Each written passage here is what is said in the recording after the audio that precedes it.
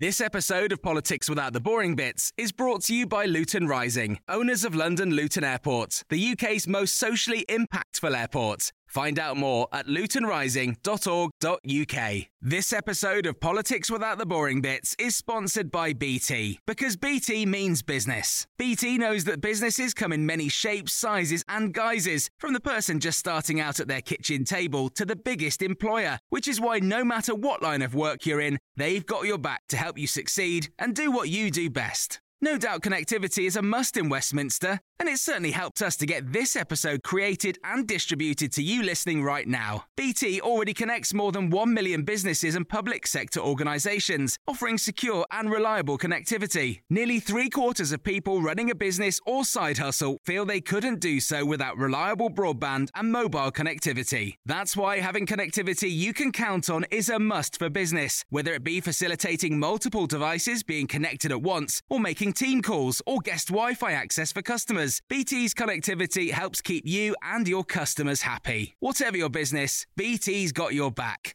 Search BT's got your back.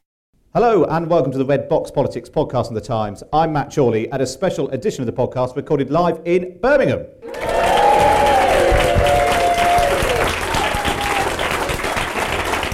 It is a huge pleasure to be here at the Electric Cinema, the first time we've ever recorded actually inside a red box. The room was painted at great expense this morning just to make sure you could all enjoy it. I'm absolutely delighted to be joined by a stellar panel to try and answer the essay question, can the Tories survive and should they? I'm joined by Times columnists Hugo Rifkin and Alice Thompson. Will Tanner, former Deputy Head of Policy in Number 10 and now runs the Onward think tank, and Patrick Kidd, the Times sketch writer. Please welcome them all.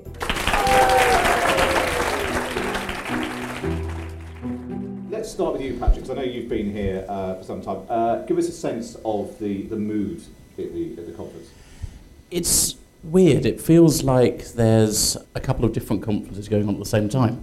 So I don't know if any of you have been into the conference hall, because next to no one has, it seems. And when the Foreign Secretary gave his speech to a room that was half full. Ruth Davidson, who is loved in the Tory party, her speech this afternoon was, again, it was uncluttered with members. And yet you go to the fringes. Dominic Raab was a packed-out event at the IEA this afternoon, and also on the Remainer side as well. Anna Soubry and Justine Greening were speaking at an event, and that was, again, packed to the rafters. So it seems like people really don't want to listen to the Cabinet making speeches, but smaller events where you can engage a bit more, they're quite keen. So I think what Patrick says is absolutely right. It does feel like almost what the government is doing at the moment is not the real story of what's going on in the Conservative Party. What's going on is essentially the debate, the battle for ideas outside of the Cabinet, outside of the government with all its restrictions, and the ability, as you say, Matt, for people to kind of give big, expansive speeches, unscripted, untampered with from Number 10 at think tank events around the conference. And I mean, to be perfectly honest, I think those are the ones that are driving the news agenda as well, which is one of division and different messages rather than the kind of coherence that Number 10 might particularly want. What about you, Alice? Have you enjoyed what you've seen in the conference so far? I feel it's rather like going back to school and being told you're repeating a year. So you're like, please no. I mean, that's exactly the same in some ways as it was last year. Nothing's moved on, so that's really difficult and depressing. And then you get here and you're right. I mean, none of the ideas are coming from the main platform. You get absolutely nothing at all. Boris running through a wheat field, everyone's talking about, whereas, you get an announcement that just comes and goes. I mean, the one about tipping with waiters, you think, really, if that's the big announcement of the day, no wonder everyone's on the fringe, isn't it? Hugo? Yeah, I mean, speaking as like someone who's not really a political journalist, but more of a general purpose journalist, it might sound a bit odd. I don't really know why I'm here. As in... Well, speaking as a political journalist, I don't really know either. Exactly. Well, you are or why I am. No, I don't know why I am. I don't know why you're here. No, I don't know why anyone else is here. No, but I mean, because there's no... aside from the sort of the internal grind of politics, I can't see any story here that anyone else in the world will care about. There's no what happens this week does not decide the trajectory of the Conservative Party. It does not decide the trajectory of Brexit. It does not matter. And the whole thing seemed to me to be suffused, not to make your life feel futile or anything, but seems to me just sort of suffused with this atmosphere of this does not matter. Party conference season every year makes my life feel futile. There's nothing quite like being in Brighton with the Lib Dems 2 weeks ago to make you really question. Now that was an empty room. Yeah, well, that really was an empty room. They do brilliant merchandise at the Lib Dem conference, by the way. I bought my colleague a Tim Farron letter opener. Would you like to get? What do you want, a Liz Truss letter opener? The mug. A Michael Gove mug or something like that? Well, you've all got mugs. You've all got red box mugs. Yes, exactly. I know that's why you're here, and you're just thinking we'll go in a minute. Just before we get stuck in properly, just hands up if you are here for the conference as a delegate, and hands up if you're a normal person. Oh, it was more normal people. Well, that's good. Well, let's dig into so earlier in the summer when we were sort of thinking about what was the title going to be. Actually, at last year's when we did the live podcast in Manchester, the question was who was going to be the next Prime Minister. Because that felt very imminent. It was in September, October last year. That felt like a very live question. And actually, for all of Theresa May's faults, which I point out on an almost daily basis, one of her remarkable abilities is just grinding on. Every morning she gets up and for reasons that only she knows, she does it all over again. So it feels like that question is now less imminent than it was this time last year. But there does seem to be a massive question about what is the point of the Tory party beyond delivering Brexit. Is that a fair question, Alice? I can't think really of any policies. Even Michael Gove's the one that's coming up with the most policies, but even his is, we're going to give out more sandwiches, and that's not going to be enough in the end. Banning straws. Banning straws. But even it seems to become a massive flashpoint. It's now a thing to say, why are we banning straws? You've got the sort of the liberal wing of the Tory party, so we shouldn't be going around banning things. This is the Robert Halfon and Priti Patel wing. There's even an argument about whether or not to ban plastic straws. Yeah, well, I think that's the problem, is that there just isn't an idea, is there? There's no, we don't even think about vision. We just want one or two ideas to keep going, don't we, really? I think we need a referendum on it. We could call it we could call, wait for there's a joke. We could call it... Well, we'll be the judge of that, Patrick. I've built up too much. It could be a straw poll. No, cut it. We'll cut that out of the podcast. That's gone. Will, what is the point of the Tory party, as the person who's most responsible of anyone on the panel? I mean, the Conservative Party historically has always been a party of competent government, right? It's the natural party of government. It's been around for, longer than any political party in modern political history around the world, and there's good reason for that. It kind of gets on with the job. It actually does exactly what Theresa May does every morning. You kind of get into work and actually get on with the job in front of her to the best of her ability and in the national interest. And I think that is the historic point of the Conservative Party. I actually think that's exactly what the Conservative Party should try and be right now. It does need to set out a much bigger vision and need to respond to some of the big social and economic challenges, which at the moment the Labour Party is being much better at diagnosing, if not coming up with the right solutions for. But it mustn't kind of throw all of that up in the air and kind of go back to kind of dogma and doctrine. It needs to kind of retain its pragmatism, because that's its core strength. I sort of hesitate to do it, but at some point we've got to bring up the B word, which I quite often ban from the podcast because it's so boring. But Brexit is dominating everything. And there's such a battle over, there's basically, 300 and something Tory MPs, there were 300 and something different ideas about what the plan for Brexit should be. Is there any way around that, sort of resolving that division in the Tory party? I think that we are going to get to some point in 5 or 6 months' time where we will have had a huge amount of noise, lots of very damaging public spats from all manner of people within the Conservative Party, but we'll end up somewhere like where we started. We will. Oh, good. Yeah. as in, when Theresa May stood up and announced the Chequers deal, we will end up somewhere like that. There'll be a few concessions along the way. There will be lots of kind of moments of great risk, but eventually a deal will be done. We'll get there, and the Tory party will probably carry on fighting behind the scenes, possibly sometimes in public over the next couple of years. But by and large, period of division will be over. And I actually think there is a huge amount of noise at the moment. There is so little substance to the debate. It does feel like sometimes, Patrick, if I'm out of Westminster for the day, whether it's went to Edinburgh a couple of weeks ago for something, you just feel if you're out of Westminster for a day and you look at Twitter and it's going into total meltdown about something, and then you get to the end of the day and you think, well, nothing seems to have. It's a quote of phrase, nothing has changed. Nothing has changed. The Theresa May epitaph. Yeah, I mean, when we eventually come to a Parliament vote, there's all this talk about Parliament will never vote for a deal. It's not Chequers they'll be voting on. What will be put up to Parliament is a withdrawal agreement that the EU 27 has gone for. that works, or the best that we can do. And at that point, MPs are either going to have to vote for that deal as the best we can get, or by implication, they're voting for no deal. There's not going to be a general election, whatever Jeremy Corbyn wants. There's probably not going to be a second referendum. I just can't see the route to that happening. So ultimately, and Labour MPs need to consider this too, that when they vote, if they don't back the government, they are, by implication, endorsing no deal. And I don't think May will want to do it, but I think she'll feel we are leaving at the end of March, and that's what we're stuck with. What do you think, Hugo? How do you see the next few months? I mean, I think sometimes it's just the optimist in me which says she's got to get a deal, and then Parliament will vote for it, and then after March 29th, we never have to talk about it again. But it's not, the numbers, partly because of the election last year, the numbers are so close, it is unpredictable.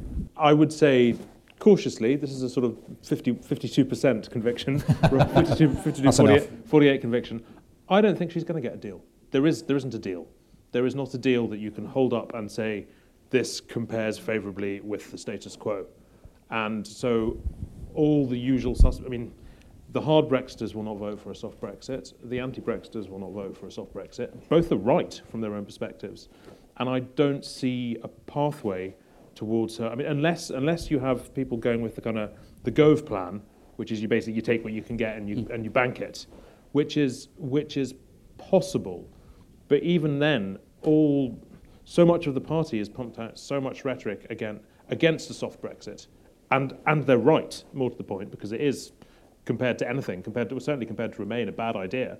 I don't see how they politically get there. I don't see how you get the Moggites, the rest of the ERG, unless that's a dance troupe, I forget. Whatever. The rest Moggites and the ERG does sound like a sort of funk band. But how you get those people walking through a lobby in favour of a soft Brexit, I just don't see how they back down from everything they've said and do that. And I think they might not. Alice?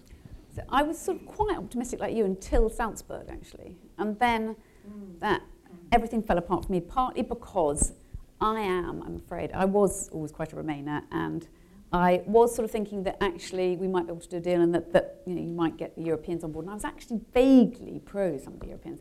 But then as soon as President Macron came out and said, effectively, F off, we don't really like you very much, all my instincts were to say, actually, you know what, we don't need you. We don't care, it doesn't matter what happens now. So I think now people will crash out, whatever. The Europeans have made it pretty clear they're not going to be very helpful. And if they're not going to be helpful, it's going to be really hard. It's nothing to do, in a way, we think it's all to do with Parliament, but it is to do with the 27 as well. And so what does that mean for Theresa May then? If she doesn't get the deal, or she brings a deal and it gets voted down, is that curtains? I think that she has to go with it. And basically, they have a leadership election the whole way through next summer, which is going to be more pressing for us all. I have a long-standing theory that this is all the wrong way around, and people are talking about how the Tories need a big idea, they need a vision, all this kind of stuff. I feel strongly that's rubbish. They've got a big idea. It's called Brexit. It might be a terrible idea. That's not my fault. But it is. You can't. The problem the Tories have at the moment is Brexit, and the problem with Brexit is not that it's a bad idea or that it's a silly idea. The problem that the Tories have with Brexit is that it's off-brand. You vote Conservative because you're frightened of other people's big and bold idea for the future. And the problem they have at the moment is people may be frightened of Jeremy Corbyn's big and bold idea for the future, but they look at the Conservative idea and it's no more reliable, it's no more safe, it's no more simple, it's no less ambitious. And actually, to some extent, throwing everything up in the air with Brexit is loads bigger than some of the individual policies that Jeremy Corbyn's proposing. And what the Tories have managed to do, really since the election, although they'd done it plenty beforehand as well, is absolutely tarnish their brand for being safe, for being reliable, for being a little bit boring, which, I mean, Conservatives don't realise this is why people vote Conservative. Everybody else does. People aren't excited to vote Conservative. They don't vote Conservative because they're really just enthused about the direction the country's going in. They vote Conservative because they're frightened of the alternative, and that's not like a disgraceful thing. That's perfectly respectable. It's what the word bloody means, for God's sake. And that's the sort of bit of branding the Tories have completely lost, and they're going to be in trouble until they get it back. Just on that, Matt, sorry, very quickly, where they have got a key message. I was at a fringe event earlier that Kirstine Hare, who's an MP for one of the Angus, I think, one of the rural Scottish seats. She said why they did so well in Scotland, got 13 MPs up there, and as you said, enforced a Tory government on England, is that their message was very clear, and it was about the Constitution. Their message was, we want the union. Yeah. And she said on the doorstep, actually more than the NHS or education, the people they were speaking to were really interested in staying part of Britain. And that was a very simple message they hammered home. The Tories haven't got that simple message. But if that's a pro-status quo, just leave it alone. Yes. Don't do this mad thing and bugger everything up. Has been the traditional Tory message for generations, and they've lost it. Nothing has changed should be the Tory mantra. Nothing will change. But they have become the disruptors, haven't they? And that's the thing about Ruth Davidson, is actually you think she is because she's all very modern and very different, and she's not a natural Tory, but actually she is a natural Tory, isn't she? Because she's still going for the status quo. Yeah. She's a conciliator, she's a diplomat actually underneath for whatever else she does. And that's why actually you instinctively think she would be a very good leader. And so if we move on to sort of the debate that's been happening in the conference, this argument between leave it alone and disrupted, this is basically being played out all the time. I mean, we even saw it in a sort of microcosm today between Liz Truss and Philip Hammond. Philip Hammond very much leave it all alone guy. And Liz Truss, his deputy at the Treasury, actually introduced him with a load of jokes, partly at her own expense and then some at his. But she's much more of the sort of embrace the Uber, Deliveroo. She has a whole load of slightly bizarre slogans to embrace these people. She's huge on Instagram. She does seem to be having a bit of a moment in conference. Is that a characterisation that you recognise, Will, that sort of tension? So I think that's right. I mean, Liz has clearly decided to use her role and use the period before Brexit to push her type of politics, which is effectively libertarian, super free marketeerism. And she does talk about Uber riding, Deliveroo eating, Airbnb-ing millennials, and says the fact that they use those services is emblematic of their individualism and use of markets. I personally don't really buy into that. I think ordinary people don't use Uber and Airbnb and Deliveroo because they believe vehemently in liberty and freedom, but because those services are cheap and Deliveroo restaurants are quite good, and that they're part of a modern economy. And I think that's it. I mean, this is emblematic of the big debate that's about to happen or is starting to happen in the Conservative Party between basically the kind of Thatcher legacy of individualism and the kind of actually the historic wing of the Conservative Party, the true roots of the Conservative Party, which is around community and society and, as you say, conserving things that matter, that strengthening institutions which hold society and the economy together.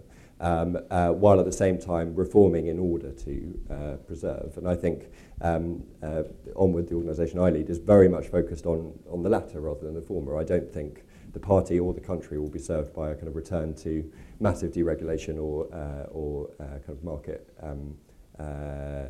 forces on society. Do we think, anyone on the panel, this tension which is emerging, partly as a sort of reaction to Brexit, is that irreconcilable? Does it end up becoming a debate about, you get people saying on one wing, if Jacob Rees-Mogg or Boris Johnson become leader, I couldn't be part of that, and then other people on the other wing saying, well, if Anna Soubry became leader, not that anybody really thinks that, apart from possibly Anna Soubry, then that would be sort of, is the Tory party heading for that sort of tension, talk of a split? I think it's worse. It's sort of worse than irreconcilable. It's tarnishing. It's damaging. It's because you have because all the deregulators, the smash it up, the throw it aways, they've been masquerading as calm, steady pairs of hands for a generation. They've been pretending. John Redwood has been pretending to be something he is not, and they now human being. And they now. I wish he's not in, is he? Yeah. No. I wish I could do the hand thing. But they now have their opportunity to show their true colours, which is smash everything, and they're doing it. And I think. I think there will become no place in the Conservative Party for the people who don't want to smash everything, because that's simply not the dominant voice in the party. Although I think traditionally, because you have had wet and dry, you've had so many different divides within the Tory party traditionally. I'm sure there were people who were saying, if Michael Heseltine gets in, no way am I going to be part of this party. And I think you've always had these divisions, haven't you? So actually, I think it might settle down. I think Brexit is the defining issue, not the disruptors versus the diplomats, really. So let's, as we've sort of touched on leaders, it's basically the same question as last year. Who do we think should be leader next time round? When that might happen? And who is the right person to sort of draw all that together and to present the sort of the future of the Tory party? Are you asking professionally? Who's best for me writing sketches? I'm the person who put a tenner a year ago on Gavin Williamson to be Prime Minister. And I know. Well, this was before I'd heard him speak. I was sort of carried away by the whole House of Cards thing, and he'd gone from chief whip to... And then, gosh, he's awful. But I don't. We can't make predictions on anything, can we, these days? Well, no, the alternative is sitting here in silence. So, if we could... The Lib Dems have gone down these sort of, you don't have to be an MP, you don't really have to be anyone a Lib Dem. can have a go. Anyone want to be Tory leader here? I feel particularly sort of underqualified in this regard because I had a conversation with my mother-in-law only yesterday about how Jeremy Hunt could do it. He seems like a safe pair of hands. I was thinking he'd been in Japan talking Japanese. It's really impressive. And then he stands up and does his speech about the EU being like the Soviet Union. And you think, oh, so I had thought that him speaking Japanese was like evidence of him being this incredibly cultured, rounded individual, where it's actually just this weird thing he does, like being good with a yo-yo or something. And he's actually as nuts as the rest of them. So don't look at me. I have no idea. I think that's why we are all desperate. So I definitely had a Jeremy Hunt moment. And then I interviewed him on Friday, and I thought, actually, no, I was quite taken in by him. In his great office of state, the rooms looked fantastic. He had his little wheelie bag that he'd just come back from the UN with. All looked fantastic. And then, exactly as you say, I don't think owning a wheelie suitcase should be seen as qualification for being Prime Minister. He had a wheelie suitcase and he was in a nice room. Yeah, where he just looked the part. There were loads of us like that in the Hyatt. He definitely looked as if he was travelling around, and actually all like the mandarins liked him. Well, selling until dusters. today. But they did like him, and the fact that he speaks not just Mandarin and Japanese, but he speaks French. He does the whole thing, and then but what he was he? a grown-up. There was clearly the general sense, and you'll see this in the papers tomorrow. There was a clear sense that he ballsed it up in his speech. Yeah, he's blown it now. So he was supposed to be the non-Boris, and then he goes and basically makes a Boris-esque joke. Although, do you remember when was it, 2015, 2016, when it was Theresa May who ballsed up a conference speech? And before then, everyone was like, Theresa May could be the next leader. And after that, it was like, never after that. So none of us know anything. There was the famous one when she made up a story about a cat. Yes, that was the one. And she actually she claimed that somebody hadn't been deported because they've got a cat. And she actually said in her speech, and I'm not making this up. And she had. I want Mog. I want Mog to be Prime Minister. Because he would take us back to the gold standard. We would have the guinea. Everyone, instead of Boris spikes, we had Mog penny farthings everywhere. Gosh, no one wants to do it. Because although on the one hand, you're right, and he's funny, and he's double-breasted suit and MP for the 18th century and all that, but the idea that he could lead a party that not that long ago was led by David Cameron and passed gay marriage and his views on abortion, he is an anomaly even in the Tory party right now, never mind the one that won a majority in 2015. Yes, yeah, but I think David Cameron should be a swear word in the Tory party now. This is all his fault. Yeah. And he's sitting there in his shepherd's tent, not writing his memoirs. It's a caravan. Caravan thing, yeah. Defender of I love the line earlier in the summer. Cameron was asked how the memoirs were going, and he said they're not going very well at the moment. Michael Gove is still one of the good guys. But I don't know. I mean, I'm being flippant about Mog. There is a phenomenon, though. I mean, Mogmentum is real, but I've had lunch with him, and he doesn't want to be Prime Minister. I mean, he doesn't believe that he's of that. Right, let's talk about Boris, because we've not really talked about Boris. Was that a cheer? I'm not sure what was that. Yeah, it's a cheer. Is that a good cheer? Good cheer. You like Boris? I do like Boris. Okay. You've divided the room there. So the interesting phenomenon of Boris is that people like me, but not me because I think the opposite, but lots of journalists like him because he's good copy and they expect him to turn up and there's going to be a circus when he arrives in Birmingham tomorrow and everyone will trail round after him. He's going to give this rally to 1,000 people, most of whom will be journalists. And then he's going to leave. Where do we think the Boris bubble is? Because I'm coming to the view it might be deflating if not burst. You think he's not going to be an MP next year? Well, I posited the idea this morning just because it needs to, why not? But I think he's not got the numbers. This is about third hand, this. But I bumped into somebody coming out of the conference today, so they spoke to Conor Burns, and Conor Burns is like the last man standing in the camp Boris. And apparently even he's telling people that Boris has gone too far. The idea that he's got the numbers to get on the ballots, never mind, to enter the race, never mind to get on the final ballot to the members, just doesn't seem to be there. And if he doesn't become Prime Minister, why would he stay? He is eligible to be President of the United States. Having been born In lots there. of ways. No, he's pronounced his passport for tax reasons. I think. Oh, we'll get it back. They'll love him over there.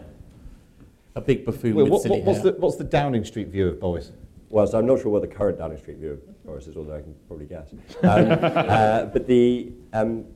So you asked last week in your podcast whether we'd reached peak Corbyn. I think we actually reached peak Boris in about 2008, and we've been slowly going down ever since. There are obviously periods of increased noise and kind of velocity to Boris, but actually in reality, is he gaining support amongst the people that matter? Is he gaining support amongst MPs and amongst the membership? Well, I mean, at the moment, you'd be pretty hard pushed to find MPs who actively want to come out and support him. He's making life so difficult for the party that lots of people just don't want to row in behind him. And as you say, even his closest supporters are slightly renouncing his behaviour. And I've never really been of the view that actually the membership really will vote in Boris or someone like him. I mean, we always forget that actually David Davis trailed massively behind David Cameron in 2005. And there's a kind of, if you look at leadership previously, the more moderate candidate has always triumphed, really. Could we get the microphone down to the Boris fan in the front, just to make the counter case? I thought the difficult thing was that it's not just the hijabs, it's that every week he has to now produce a column. Yeah, so every week everyone's looking at him. So this week it's like This week is a cracker. Take money off of poor African children and give it to the elephants. So he's going for the animal vote. Yeah. So is there a metaphor, or is there similar that's about thick-skinned endangered beasts? Or is that Also, the animal vote, maybe quite a harsh comment on the Tory membership. So the lady at the front, who's a Boris fan, go on, make the counter argument. Because he was on I've Got News for You, because he's got celebrity, and also because he was the one that we voted for when we voted to leave. And You voted, but you didn't vote for him, did you? You I voted voted because Boris Johnson backed it, and I think he's a clever man, and I think he's got charisma, and I think he's clever. So I don't think you should dismiss him. If you think Jeremy Corbyn is leading the Labour Party and nobody rated him, why should you dismiss a man who's head and shoulders above Jeremy Corbyn? In a way, for me, it's not a comment on his abilities. It's about his position in the party and the way he's done the sort of opposite of building a campaign. But he did I'll back comment on his Brexit. abilities. Yeah, I think his abilities are hopeless. Well, there we are. What do you think he's done apart from as we've been He was told mayor of by some- London. He did a good job Yes, there. but Boris Boris bikes bikes. weren't his bikes. They were Ken Livingstone's Yeah, bikes. but they got called Boris Bikes for a reason, because Boris was the one that people liked. Yeah, but they became Boris Bikes, and he's got. This feels like a niche, slightly retro argument. Whose bikes are they? I look at Boris now, it might sound a bit weird, but I sort of see Gordon Brown, but after he was Prime Minister, where you've kind of been in waiting for so long, and then there's just nothing there. And Boris has, he's had to sort of triangulate and move around for so long that he's sort of ruled himself out of standing for anything. There was a time when Boris was a kind of Eurosceptic moderniser. He was sort of the Cameron project, but with this kind of Eurosceptic bit, and there was stuff on paper there that now really could be the answer. But he's, for tactical reasons, kind of shed every bit of that over the course of the last 5 years. And there's just not anything there anymore. You look at him as Prime Minister, and it's, what would he do? What's left to do that he could want to do? What are his policies? What does he unite the country around? I can't see it, and I'd be amazed if he can see it, except for the elephant thing. He's also lazy. I mean, Boris is undoubtedly intelligent, and he always has been since school. But since school also, because I've spoken to his former history teacher, who said Boris got into Oxford purely on the basis of his intellect, unlike Cameron, who said got in because he worked hard and wasn't actually bright enough. And then when they got there, Boris coasted through Oxford until 6 weeks before his finals. He realised he had to do some work to get a first. And he went to the Master of Balliol and said, can you get me some extra tutoring? Which he did. And he got a 2-1. And the Master of Balliol said that if Boris had left it 8 weeks before finals, he might have made it. But whereas Cameron worked hard and got a first. And Boris has always cruised. And you can't... The days of Harold Macmillan, where you could sort of be a slight part-time Prime Minister and go and tuck yourself up in bed with a trollop, Boris does that, but in a slightly different way, it's not going to happen. Prime Minister, as you will know with Theresa, is a long slog. Indeed. I mean, Boris is a clever man, and he does have star quality. He's a rock star in political terms. Of course he is. But my abiding memory of Boris is during Theresa's leadership campaign, on the Sunday evening, just the Sunday after David Cameron had resigned and the leadership campaigns were getting started. I was part of Theresa's leadership campaign, and we were counting up the number of MPs we had in our camp. We got a text message through saying Boris Johnson has 100 MPs already signed up. 2 days later, we got another text message saying that Boris Johnson had 75 MPs signed up. His support amongst the parliamentary party is really soft. It's not substantial. It took him a lot of work to get a kind of really substantial number of MPs behind him in that leadership campaign. And there's a lot of people who actively support a Stop Boris campaign. So I just don't ever see him getting there. Where this lady is right, though, he won in London twice. Yeah. And with all respect to Sean Bailey, he's not going to win. No. And Steve Norris didn't win.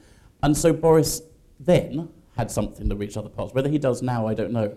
It was very odd. Someone who can go to the parts that Tories don't reach was only used on the penultimate day of the general election campaign in Darlington, which actually is perhaps a place that they might appeal to. But So I would just question whether or not Boris really is the Heineken Tory after the Brexit referendum and all of the kind of his shifting of position since. I don't think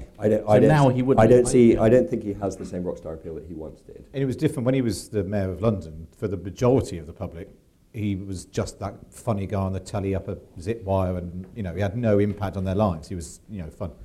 Basically alienated half of the electorate who voted for the other side. You've become a hate figure. So he's such a sort of lightning rod for all the you told lies on the bus and everything. And you're right that that's why some people voted for him. For other people, that's exactly everything they hate about Brexit is Boris and what he said and what he did and the bus. And well, my experience is that with 3 children who are 20, 22 and 24, the vast majority of people are not interested in politics. They know nothing. They don't even know what a councillor is. And Boris does have star quality, and therefore the public generally have no interest in politics. They know Boris, and Boris has charisma, and therefore he could make the big policies that the Conservative Party should have. It is true the conference hall is not awash with charisma. The people aren't drowning in charisma from the stage. I think Ruth Davidson, the problem was she had that sort of star quality that Boris used to have because she is extraordinary in some ways. And I remember the first time she's having a baby. I knew nothing about her until Tom Strathclyde said to me years ago, "Oh my God, you've got to meet this woman. She's a kickboxing lesbian and she's going to end up leading the Tories in Scotland." And I went, leading no Tories. There are no Tories in Scotland. We just didn't think, she came from nowhere. We didn't think anything of her. He was the one that noticed. But as soon as you meet her, the first time I ever interviewed her, we were in a tiny little bed and breakfast in Earl's Court, and you just knew immediately that she was going to make it. She's just phenomenal. So I think it was deeply depressing when she said she didn't want to do it. And I genuinely believe her when she says she doesn't want to do it. I mean, I think she might change her mind, but she really at the moment knows she doesn't want it. No, she's Scottish and she's in Scotland. I mean, she's done amazing things with the Tories in Scotland. But you came down. Yeah, quite. But I mean, the Tories used to be so toxic in Scotland, and it's entirely down to her. And she wants to be First Minister. That there is a real goal. She is Scottish and in Scotland. Her political vision, her political identity is Scottish in Britain. And so I mean, I don't think. I have no idea what her connections and an operation would be like in Westminster. But I just don't believe for a moment that that's how she sees herself, how she sees her future, what she wants to do. I interviewed her a couple of weeks ago, which will come out as a podcast in a couple of weeks. And she was talking about her book, but she also she basically said she wanted to be, she's already the MSP for Bute House, because that's in her seat. But she wants to be the MSP in Bute House. That was absolutely what she wanted to do. Why would she, when she can basically commute up the road to work, to the Scottish Parliament, why would she's about to have a baby, she's got her entire life in Scotland. It's a miserable old job being an MP, going up here, particularly from Scotland, going up and down to Westminster and all that. And There's never been a faster or easier way to start your weight loss journey than with PlushCare. PlushCare accepts most insurance plans and gives you online access to board-certified physicians who can prescribe FDA-approved weight loss medications like Wegovy and Zepbound for those who qualify. Take charge of your health and speak with a board-certified physician about a weight loss plan that's right for you. Get started today at plushcare.com/weight-loss. That's plushcare.com/weight-loss. plushcare.com/weight-loss. Quality sleep is essential. That's why the Sleep Number Smart Bed is designed for your ever-evolving sleep needs. Need a bed that's firmer or softer on either side? helps you sleep at a comfortable temperature? Sleep Number Smart Beds let you individualize your comfort so you sleep better together. J.D. Power ranks Sleep Number number 1 in customer satisfaction with mattresses purchased in-store. And now, save 50% on the Sleep Number Limited Edition Smart Bed for a limited time. For J.D. Power 2023 award information, visit jdpower.com/awards. Only at a Sleep Number store or sleepnumber.com. This episode of Politics Without the Boring Bits is brought to you by Luton Rising, owners of London Luton Airport, the UK's most socially impactful airport. Find out more at lutonrising.org.uk. Without any gaps, she could do all that, become an MP, and then still get beaten by Jeremy Hunt, and then she's, back to being Scottish Secretary, and then, David Mundell's fun, but I'm not sure it's quite as much fun as being the First Minister. Let's before we open it up to questions, let's just go back to the essay question then. Will it survive, the Tory party, and should it? Or is there all this talk of a new party and maybe a new centrist party only works if it takes some Labour and the Conservatives? It can't just be the lopped off bits of the Labour Party that Chucker's not happy with. What do we think? Is there a big explosion coming in politics, or is it going to be more boring than that? I'll start with you, Will. I think it's going to be probably pretty boring. I think the two-party political structure will survive. I think the Conservative Party will continue to survive. And actually, if it can get its act together, I think there's a massive opportunity for the Tory party to become the kind of mainstream party post-Blairite, kind of owning that bit of the electorate, especially once Brexit's over and that kind of fissure in the electorate and in politics has been dealt with. I think politics at the moment is not delivering at all on the big social and economic challenges that this country faces, and I think that at some point will lead to a exciting new agenda and possibly a new person to do that. But I don't think that's going to be for some time yet. I think we've got a couple more years of the grind that we're currently suffering through yet. Oh, good. Patrick. I miss Nick Clegg. Look, it was only a few years ago that we were all saying the days of two-party politics are over. We're going to have sort of hung parliaments forever, and things do change. But we've got one now. Well, I know, but we've got a hung parliament, but we've also got very divided. The right and left are a long way apart, which they weren't at the time. The Conservatives have got 308 MPs or something like that. 20 years ago, they had 179. So, I mean, I don't know why we're talking about extinction when things have been far, far worse. But I just hope at some point, when Brexit is done, we all just sort of go back to nice, cosy, consensus, metropolitan pleasing. I remember when, for about a year, the biggest story in British politics was David Cameron didn't have a tie on. Yes, those were the days. It was a simpler time. Well, just one more thing on this. So having been down at the Labour conference, there's some very weird speeches from the platform from members. And there was one woman who just stood up, and her main pitch was that we're not as bad as the Tories. I thought, there's something for a mug. But for a long time, the Tory position has been we're not as bad as Labour. And to go back to what we were saying a little while ago, there needs to be a rediscovery of something better than that. Alice, the sort of Jeremy Corbyn bogeyman strategy hasn't worked. There needs to be a positive reason to vote for the Conservatives, not just a negative.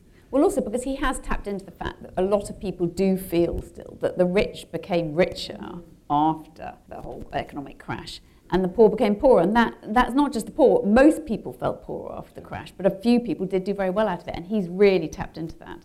But I think on the question of another party, I think you have to look at President Macron. You look at how incredibly popular he was at the beginning and how incredibly unpopular he is now. Having a new party is not going to. It's just not going to make any difference in the end. We've got to sort it out. And it doesn't really matter what the parties are. We might as well carry on with Labour and Tory. They've just got to start getting slightly We've already better. got the colours. We don't only like. Exactly. You don't have to make it any more complicated. What about you, Hugo? The Tories will survive because the Tories always survive. Because the Tories, basically, since their inception, have been devoted to one thing, and that's their own survival and their own government. They're not like which I don't even say it as a negative thing. Labour has a sort of a social mission. The mission of the Conservative Party is to be in power. So they will find a way to do that. But I think we will reach a stage, we're not quite there yet, but people look at everything that's going wrong with Labour and they say, Labour's got to remember that the only way Labour's ever won power is by being more centrist, by being more in the centre, by appealing out of its normal votes into everybody else. And there will come a point relatively soon, I think, where people will remember that, the Tories will remember that the same is true of the Conservatives. They will look back to the Cameron era and go, you know what, we used to win elections then, they'll say. And they'll think, and we're not winning elections now. And they will remember that there is a sort of a soft conservative, a centrist conservative thing that Britain finds palatable, and certainly finds more palatable than Moggism. And I think eventually they will get back there, although it might be a while. Excellent. That seems like a good point to open it up to questions.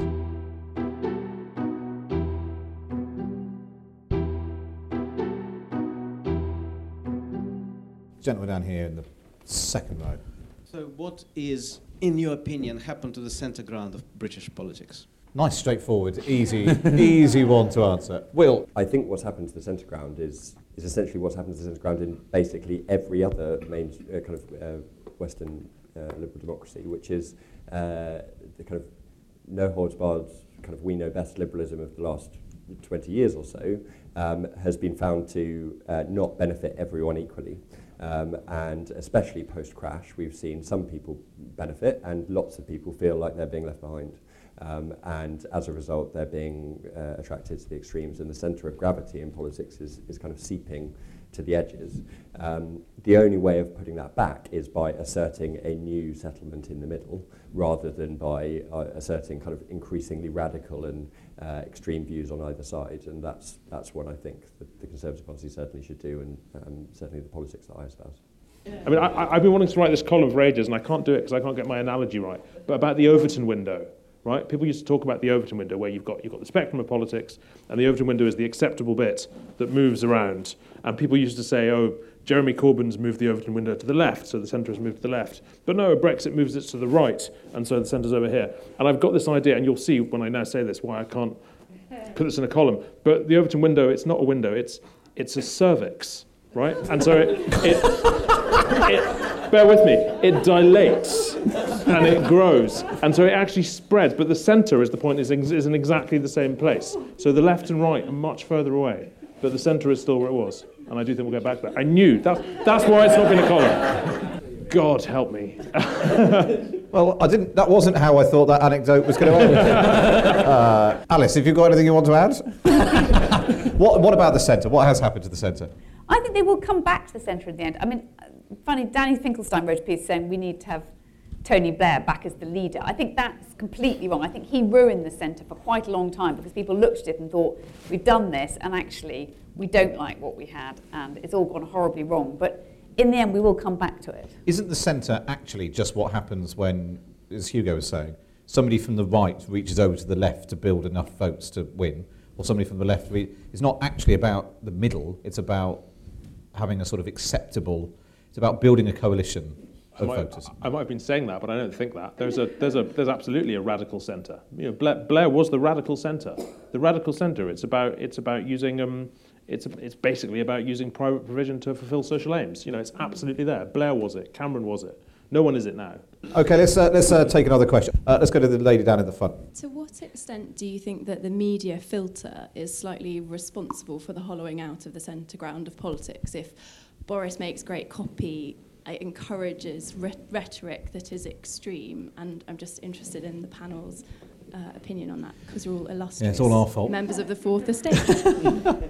Yeah, I think it was when Vince Cable started making sexual allusions in his piece. He thought everyone has to be more and more outrageous to get noticed and I think that is a problem, and I think the press probably stir that slightly.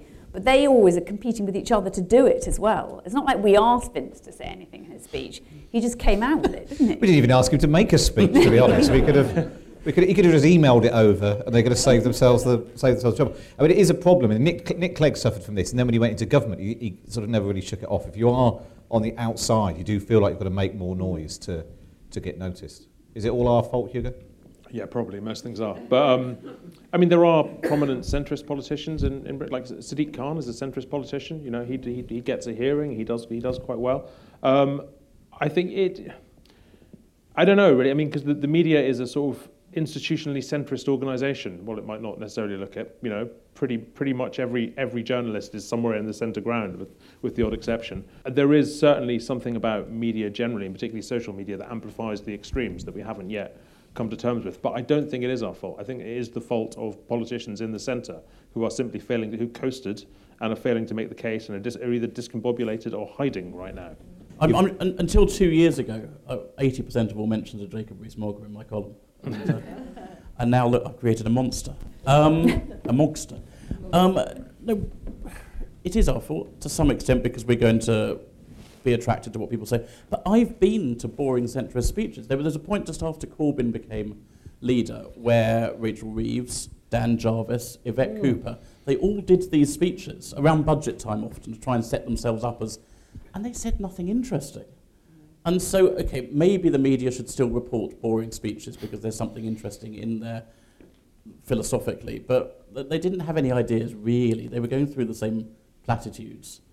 And so they need better ideas. And there's lots of ground. I know the trouble is Brexit dominates. But I do think housing and people feeling they don't have a stake in society is an area where ideas can be generated. Okay, let's take another question. Gentleman there with his hand up. Oh, you've all got your hand up, but the one I was pointing at. Last week and also in 2017, Labour had a much larger amount of young support. What more can the Conservatives do to get young voters? I spoke to somebody today because there's been a big thing at the Tory conference about how there's a record number of young people. And I spoke to a cabinet minister today, so it's really good because not all of them are wearing three-piece suits. Hugo, you're wearing a T-shirt. 41. I wasn't at Labour this year. I went last year to the Labour Party conference, and the year before, in fact, and I went clubbing with Momentum, and it was great fun. I went to this really strange party in a kind of disused church hall. There was a kind of sort of grunge band, and everyone was standing around drinking cans of Red Stripe, and then at 12:30, everything stopped, so Jeremy Corbyn could talk for 35 minutes about the miners' strike, which was a low point of the evening. But what really struck me about all the young people there was they were bright, they were articulate, they were ambitious, they were basically generally clever graduates of good universities. They were the same people who 12 years earlier had been Cameron Conservatives, and they were which they'd have punched me in the face for saying this, but they were those people, and they were the kind of the Oxbridge graduates, the Bristol graduates, the Nottingham graduates, and they were the people who saw when they were getting enthused about politics that might change Britain. This is simply where it was. Now, the Tories don't have anything like that at the moment. What about, Alice, the old idea that everyone starts off left-wing and the older they get, the more you move to the right? Do you think that's still true? I don't think that is. I think there were two reasons. One, with the students, that they think that actually all their loan and everything might be wiped out. And that is quite seductive. My son's just gone up to university, and I think he secretly is wishing that Jeremy Corbyn gets in because then he doesn't have to pay the 20. But they won't do it retrospectively. Well, he did say that to NME, and then it got a bit... Yeah, so it was a bit of a grey area. Yeah, they're living in hope of that. And then I've got 4 children, and I think they're actually, quite often, they're naturally quite conservative children about various areas. It's just that, as you say, they want new ideas, and they're also, the thing they are is unbelievably politically correct. And actually, when you say Jacob's going to do well, the idea that Jacob Rees-Mogg is anti-gay marriage or anti-abortion is so alien to them that as soon as you say anything like that, they are utterly, utterly horrified by it. When the conversation that lots of teenagers, because I've got a teenage daughter as well, is the conversation they're having is about identity and gender and the idea of going back to not supporting gay marriage seems mad. What about you, Will? You've launched a think tank, Onward, to try and make the Tories young and funky. Is it possible for the Tories to be cool in a way that Corbyn is made Labour? So one of the first things we did was I put out an email to a very small mailing list asking under 35s to come to an event about centre-right politics. I was expecting 5 old and women and a dog, and we had 120 people apply and 80 people turn up, all under the age of 35, all completely engaged in what what I call centre-right politics, the type of politics that we espouse. The idea that young people are not engaged in centre-right politics is rubbish. The Conservative Party just needs to go and try and get them, which it's failed to do miserably for years and years and years. I feel like we've covered a lot of ground. I'm not sure we still quite know the answer to the essay question, but that's fine. We've got lots down on paper, so that's we'll score some marks. But my huge thanks to all of you for coming in. But please thank the panel: Hugo Rifkin, Alice Thompson, Will Tanner, and Patrick Kidd.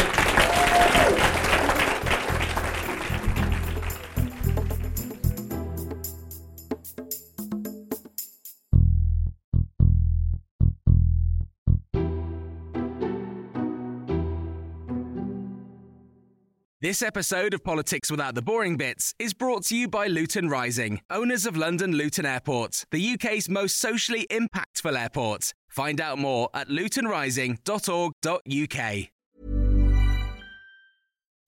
When you make decisions for your company, you look for the no-brainers. If you have a lot of mailing to do, Stamps.com is the ultimate no-brainer. Use the Stamps.com mobile app to mail everything you need to keep your business running with up to 89% off USPS and UPS. Make the same no-brainer decision as over 1 million other businesses with Stamps.com. Use code PROGRAM for a special offer. That's Stamps.com, code PROGRAM.